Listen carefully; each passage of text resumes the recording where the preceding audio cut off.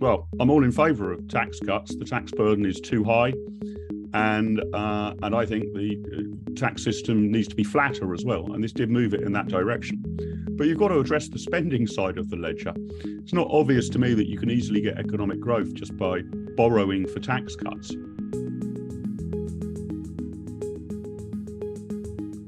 Welcome to the IEA podcast. My name is Matthew Lesh, and I'm the head of public policy here at the IEA. Each week, this podcast asks a tantalizing policy question to a top policy and economic thinker. Today's question: has Trussonomics failed? The new government has gotten off to an undeniably rocky start. The pound, it seems, has been on a roller coaster. The costs of government yields, but borrowing has gone up. The IMF even has released a critical statement, and the Bank of England intervened in the gilt market. To discuss the last week and where to next, I'm very excited to be joined by the IEA's Director General, Mark Littlewood. Mark has overseen significant growth of the IEA during his tenure since 2009 and has been more recently highlighting some of the opportunities presented by the new government. Mark, just kind of an opening thoughts. What do you make of all the market chaos and mayhem? Has it very much been overblown, or is there a bit of a risk here that Truss has gone a little bit too quickly in terms of some of her reforming instincts? Really interesting, Matt. I was expecting a choppy ride, to be honest, but not quite this choppy. And for a free marketeer like me, it sounds a bit odd to say the markets are wrong, right? I mean, the markets can make whatever decisions that they want. The bit that has, I've got to be honest, confused me about it is, what do we really think caused the markets to panic? And you might well blame that on the Chancellor or the Prime Minister, but it's important to understand what it is. I think it clearly isn't the abolition of the 45p top rate of income tax, which is, I think, about a £2 billion tax cut, dwarfed, of course, by the energy package. It seems to be almost that a protocol has been broken, that the government came up and announced its figures, but did not provide to the markets and the media an Office for Budget Responsibility assessment or a nice little spreadsheet projecting what the numbers would be. It seems to be that that's been one of the big issues. I mean, there is a colossal amount of spending in it, although the tax cuts were what drew the headlines because we knew in advance really what the details and the costs were of the energy package. The biggest cost is the energy package. So it seems that the absence of some sort of independent fiscal audit panicked the markets. But also, to be sort of fair to the markets, and a criticism I would have of this government is we've only really heard one part of the three legs on the stool of Trussonomics, and that was the tax cuts. Well, I'm all in favour of tax cuts. The tax burden is too high. And I think the tax system needs to be flatter as well. And this did move it in that direction. But you've got to address the spending side of the ledger. It's not obvious to me that you can easily get economic growth just by borrowing for tax cuts. But even if it was, where is all this money going to come from?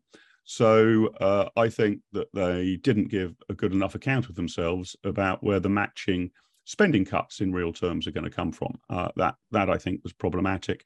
But look, I was expecting quite a lot of turmoil in a way. I didn't predict this level of turmoil this early.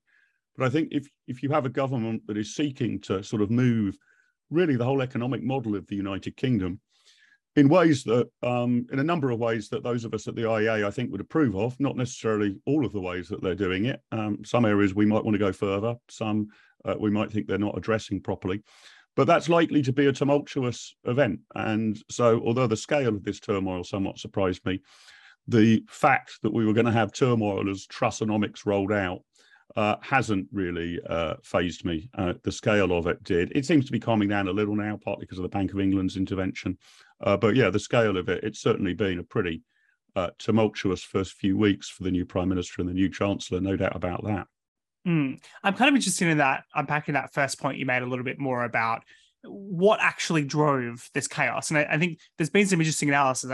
Ben Southwood, who I think used to be at the ASI, he made the point that we make all these assumptions that we understand what's driving the market and, X caused Y. But in fact, the market has its own intelligence to it. This was Hayek's great insight, which is, prices send signals. And often those who receive those price signals don't necessarily know what's led to it. There's a bad year of rain in a certain part of the world, and that drives up the prices of crops, and that means farmers see higher prices of crops. They don't know why the prices have gone up. Then they plant some more crops, and et cetera, et cetera. It seems in this particular case, what we saw was I don't know whether it was like the animal spirits at work with the pounds, and then you had all these issues with gilts, and the Bank of England intervened, and now you have some concerns about, I think the major concern now is about, to some extent, about rising interest rates. Now, a lot of this predates Trussonomics, very much predates Trussonomics. In fact, in some respects, properly articulated,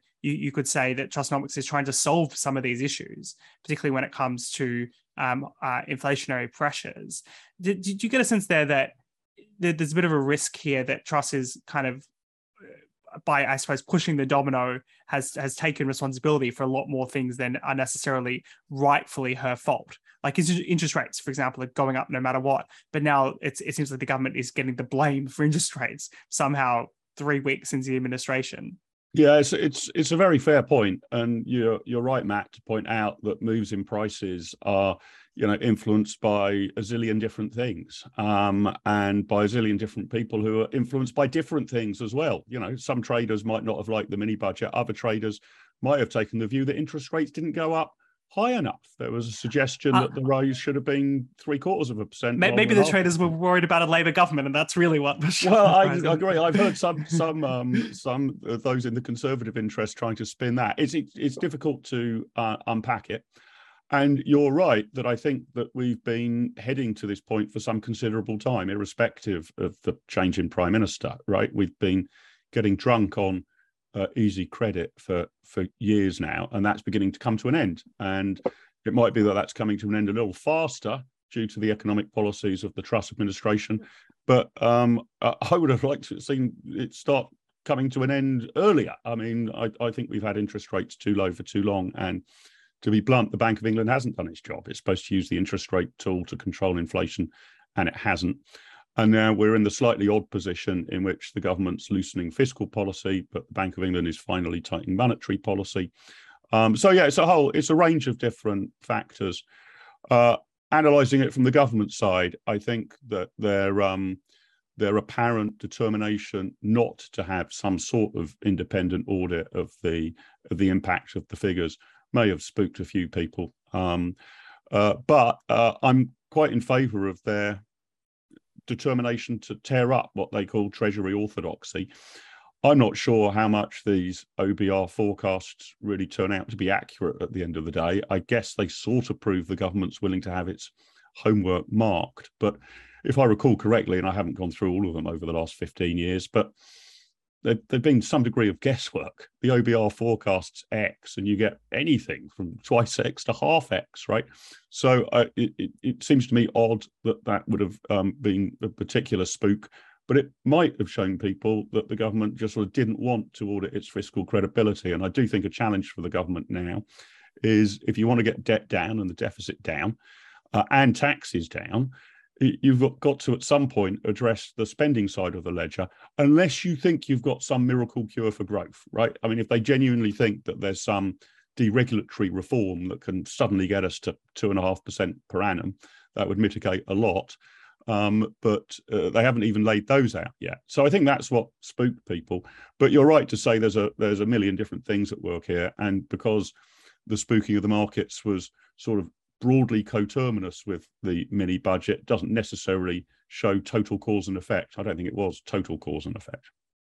Yeah, and I think what you're getting to is I suppose some of the, I guess, the genuine and reasonable criticism of what the government was trying to do, which is, what was the fiscal plan? Where was the fiscal plan? What I found, though, quite extraordinary during the week was some of the other criticisms, in particular, the IMF statement, which had a very heavy focus on the sense that the fiscal statement increased inequality, and therefore some of the measures should be reversed. Now, as far as I'm aware, the IMF's role is to encourage financial stability and economic growth. I didn't realize they had such a mandate around criticizing governments about the inequality implications of government policy. What do you think's going on there? Is that just the kind of the blob, the orthodoxy fighting back as represented in the IMF?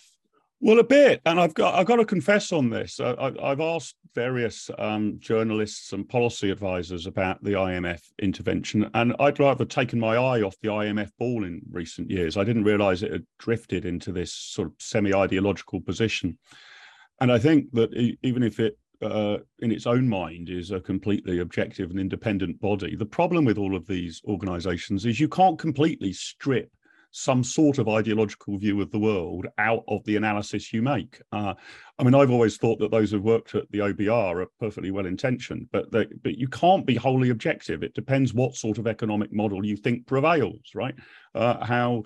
How important are second and third round effects on tax cuts? You know, genuine and sincere people disagree about this.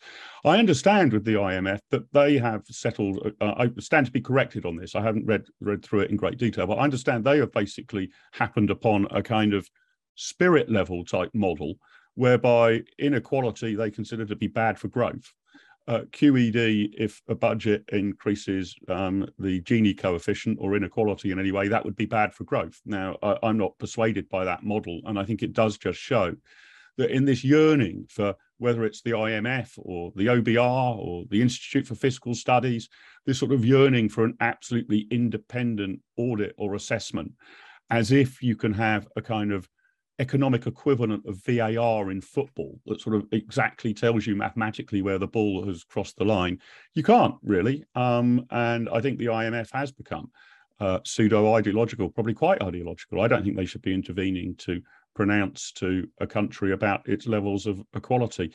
That's a matter for the electorate and the democratic system, not for the International Monetary Fund.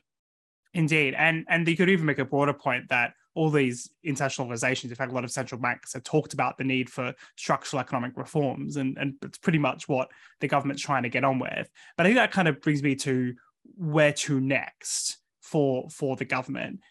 You've kind of already mentioned the fact that, well, they need some plans on spending cuts. So why don't we go there first? Now, I think in the abstract, as free marketeers, we'd always like to see a smaller state, less government spending. But then in the practice, it's very hard to go through, and been thinking about this week, what you're going to do next.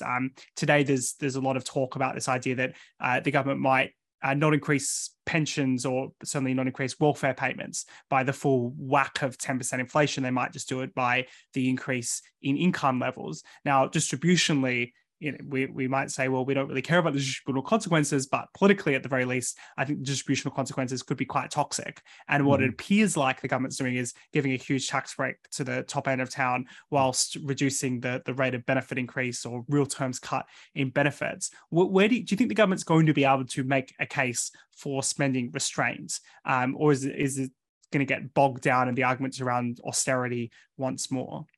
Yeah, it's interesting, and I don't really know politically how it will play out, Matt, but I think you're right to say that cutting spending is always politically extremely difficult, right? We can draw up our blueprints at the Institute of Economic Affairs, or other think tanks can as well, from a kind of blank sheet of paper, sort of saying, how would we completely redesign the healthcare system, the education system, the pension system, such that, I don't know, I think in some of our sort of blueprints, state spending would only be, I don't know, maybe 25% of GDP, maybe 30% of GDP. And those are very useful academic exercises, but of course, we're not in the business of day-to-day politics. We're in the business of thinking the unthinkable, and politicians are in the business of the art of the possible. I think that there's two ways that you can approach spending restraint, and they're not mutually exclusive. You can have a bit of each. The first is that a potential benefit of inflation, and there are not many, but a benefit of inflation is it does provide a window, a time horizon, in which the default is it's easier to get public spending under control. So let's say that inflation is going to be 7 or 8% over the next year. Some people think it will be higher, some lower, because of the government's interventions on energy. Well, you could just go for what they usually call efficiency savings. Every government departmental budget goes up by 5% in nominal terms. Inflation is 7%. Hey presto, in real terms, we've cut government spending by 2%. And you sort of leave it on each department to work out where those efficiencies are, and you hope that they cut the fat, not the muscle. I suspect the government will do quite a bit of that, so that departmental spending will not go up with inflation. Typically, public sector pay, I think, will not go up with inflation, and therefore you're making savings in real terms. That I'm not saying that won't be without conflict. I mean, witness quite a lot of public sector strikes, but you have the window to do that. The second approach, and as I say, they're not mutually exclusive, is you have a much more strategic view about what the government is and isn't going to do. And you sort of say, I don't know, we're no longer going to get involved in culture, media and sport. So Channel 4 sold off and the DCMS has closed down. That wouldn't save you a huge amount of money, but it would be a strategic thought. Or that actually we need to completely restructure the pension system. It's been a Ponzi scheme and we are going to end the triple lock on pensions or find some way to means test it. We're going to make big savings there, or grandfather out some pensioner benefits, or shove the pension age up to 69 or whatever, or 70, in line with life expectancy increasing. And I expect they're going to have to do a bit of each, right? And oftentimes those who are interested in reducing state spending, I think, don't have the honesty to say that the decisions really are difficult. You can always find examples of preposterous government waste. There's always stories in local government about absolutely madcap things that some cranky local councillors spent money on, and those should indeed be wiped out. But oftentimes they only amount to sort of £100,000 here or £1 million there. I mean, real money to an individual, but not real money when you're trying to balance the books and tackle an overall national debt with liabilities of maybe £5 trillion or more.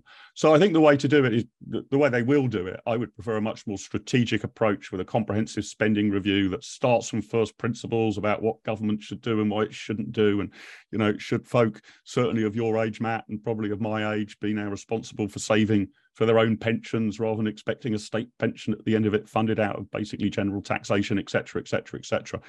If one was in calmer waters, I think you could have that overall really long-term strategic approach, and think tanks engage in that. Likelihood they'll do a little bit of that. They'll find areas of government spending that they really don't want to persist with. I don't know what those might be. And they'll make some decisions. No, the government's just not going to do this anymore. This program is shutting down, is over. But more likely, they'll probably do most of the heavy lifting through saying inflation is X. Departmental budgets are going to go up by a bit less than X. Consequently, we're going to save this number of billion of pounds in real terms. That's what I suspect we will get for the time being. Whether that's enough to calm jittery markets, I don't know. But you can potentially find, I don't know, a number of tens of billions of cuts through that sort of mechanism. What's the government spend in broad terms per annum? About £1 trillion. More or less, yeah. More or less. I mean, you might be able to find, I don't know, 30, 40, 50, 60 billion in efficiency cuts. I think the longer term thing is, and I'm amazed almost the markets aren't more spooked about this, is the liabilities that are going to hit us, not today or tomorrow or even next year, but over the next generation are just colossal. I mean, it's very hard to see how we afford the public sector pensions that we've committed to. It's really, really hard to see where that money will come from, especially if you take the view that I guess folk like you and I would take, Matt, that the economy was at or beyond its taxable limit. So it's very difficult to dial up taxes and expect much more revenue. We were probably at the kind of overall aggregate peak of the Laffer curve, or near as, damn it. There's not much more you can squeeze out. We've had the highest tax burden since the 1940s. So, but the long-term surgery, again, will probably have to wait, given the position that the government now finds itself in.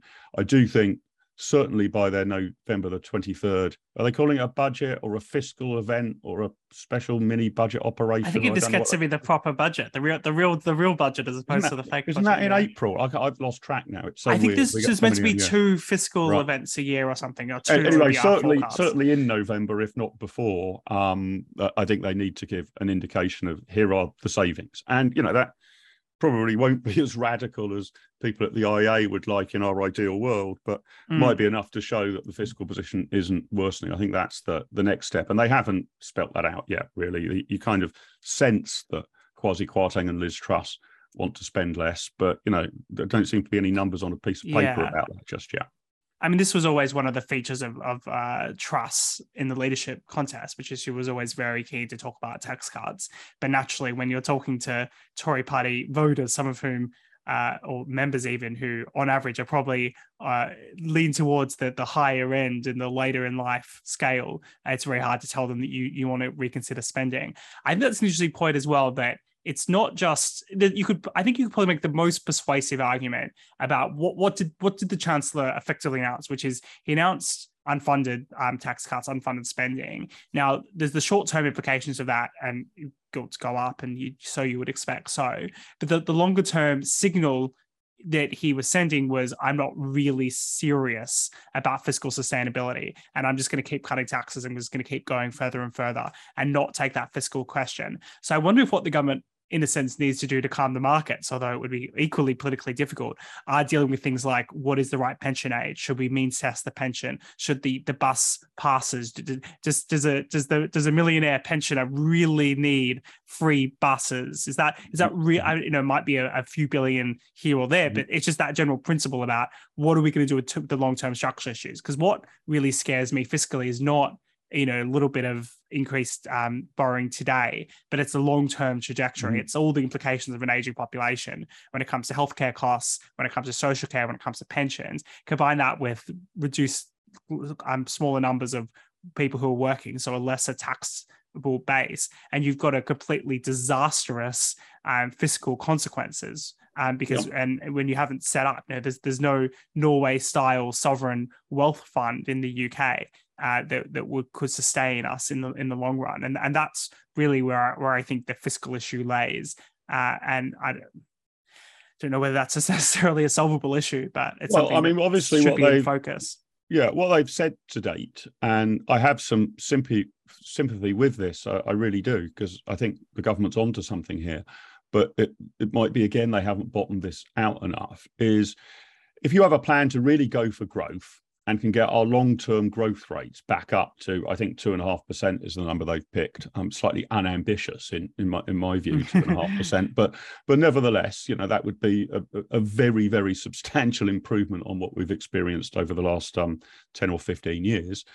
That they would argue that, all right, not today, not tomorrow, not next year even, but over the long term, if that's the long trend growth rates, 2.5%, a lot of these problems are mitigated. And they would be right.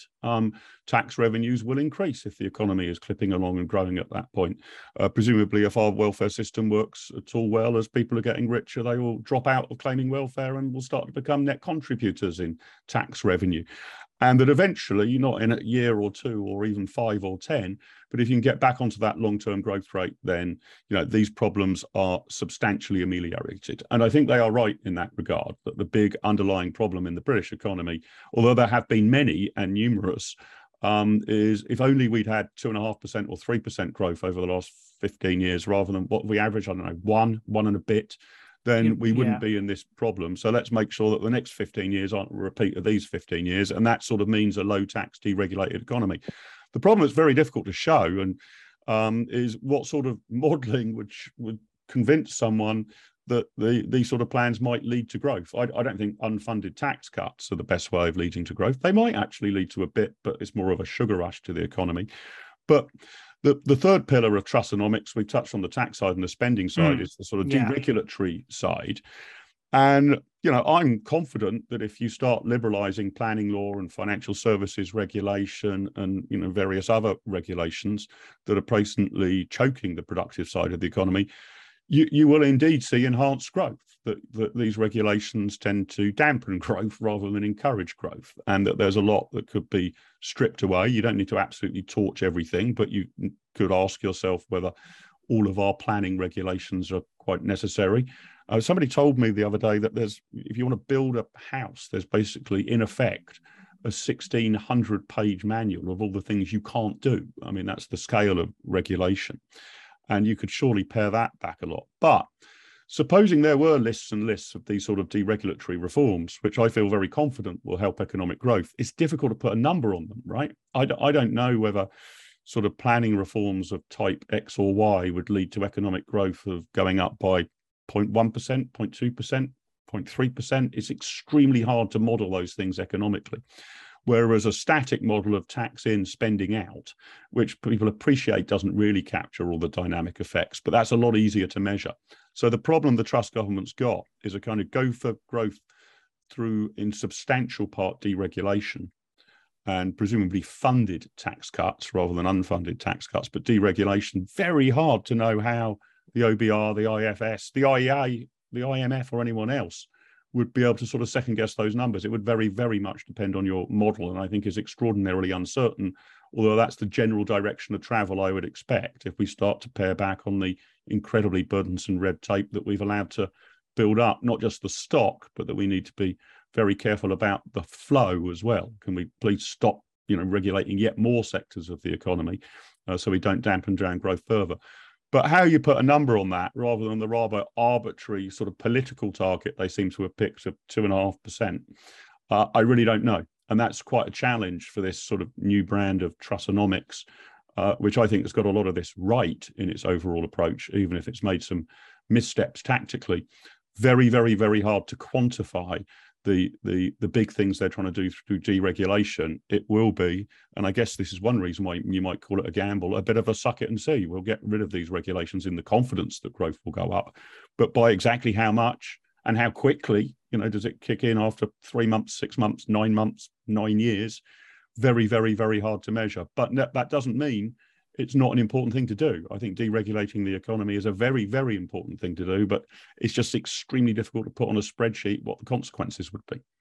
Yeah, I think that's right. And I think that the time is limited in some senses, because you could say, if I compare this to the moment when Thatcher came to power, she had a number of years in opposition to develop ideas, and then she won government, had a number of years before the next election. And one of the reasons why Truss is moving so quickly, I think, is in the knowledge that we have to deliver some more growth before we next go to the electorate, which is, where I kind of want to end up here, which is ultimately this will work politically, economically, if she can deliver that growth. And where are the I suppose the lowest hanging fruit? Like, what are the things we'd really like to see in terms of regulatory reform that, although we, as you've said, Mark, we can't necessarily put a specific number on it, which is annoying, but we know to some extent that, or at least to a very big extent, these have an impact on investment and productivity in the economy. What is on your mind in terms of the priorities? Great question. And I'm going to give you two sectors rather than very, very specific regulations. I think planning reform is urgent. And oftentimes that's spoken of in terms of the housing disaster crisis in the UK, that house prices are so high because we've sort of throttled the supply side. And that's true. But I think it goes rather beyond that. It's far too difficult to change the commercial designation of retail premises and this sort of stuff. The whole land use system, not just can we build more houses, please? That's probably the biggest element of it. But, how easily can you convert a wine bar into a bank or vice versa? It's extraordinarily difficult to achieve that. So I think planning reform to actually allow building and the reformation of our present stock, if you like, which is also gummed up by the system, I think that could unleash a lot of growth. And the second area, although this is probably large numbers of very fiddly regulations, is financial services. This is our most productive sector in the United Kingdom. If you really are wanting to see productivity rise and growth rise, you'd presumably look at the most productive sectors and what's holding those back. Financial services is sort of top in class for us. So I think we should look at Solvency II, MiFID, GDPR, whether we really got the financial services regulations right after the banking crash. I don't think we did. I think we've moved to vast amounts of tick box form filling and compliance for compliance's sake, rather than actually having a principled system that makes financial services sort of safe or more credible. In fact, if anything, I think it risks another, full-scale 2008 collapse, so every domino would go down at once. We've sort of made, we sort of seem to be trying to make banking safe, whereas actually what we need to do is to make bank failure safe. So if a bank goes pop, it doesn't bring down the entirety of the Western economy with it. So those would be the two big areas I would focus on. And again, in the planning side, there's much more than that. Am I right in saying we haven't built any new runway capacity in London or the south of England since towards the end of the Second World War or something. It is something as bizarre as that. I mean, if I'm not quite right there, I'm nearly right. And I mean, that is just absurd. And we've had this song. I'm not even sure whether the Heathrow extension, where we got to on that, is this being litigated again? I mean, it's going to take forever. I think it's still in the courts. Yes, just still in the planning system. We have to get over this sort of stuff, And the failure to expand aviation is a classic example.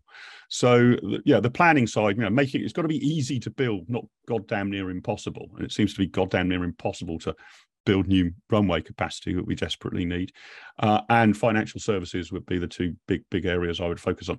There might be other low-hanging fruit though, right? I'm told that they're going to substantially liberalise childcare, where childcare is so colossally expensive that essentially you need to be affluent, middle class, high-earning parents to realistically be able to afford it, to make it worth you going to work.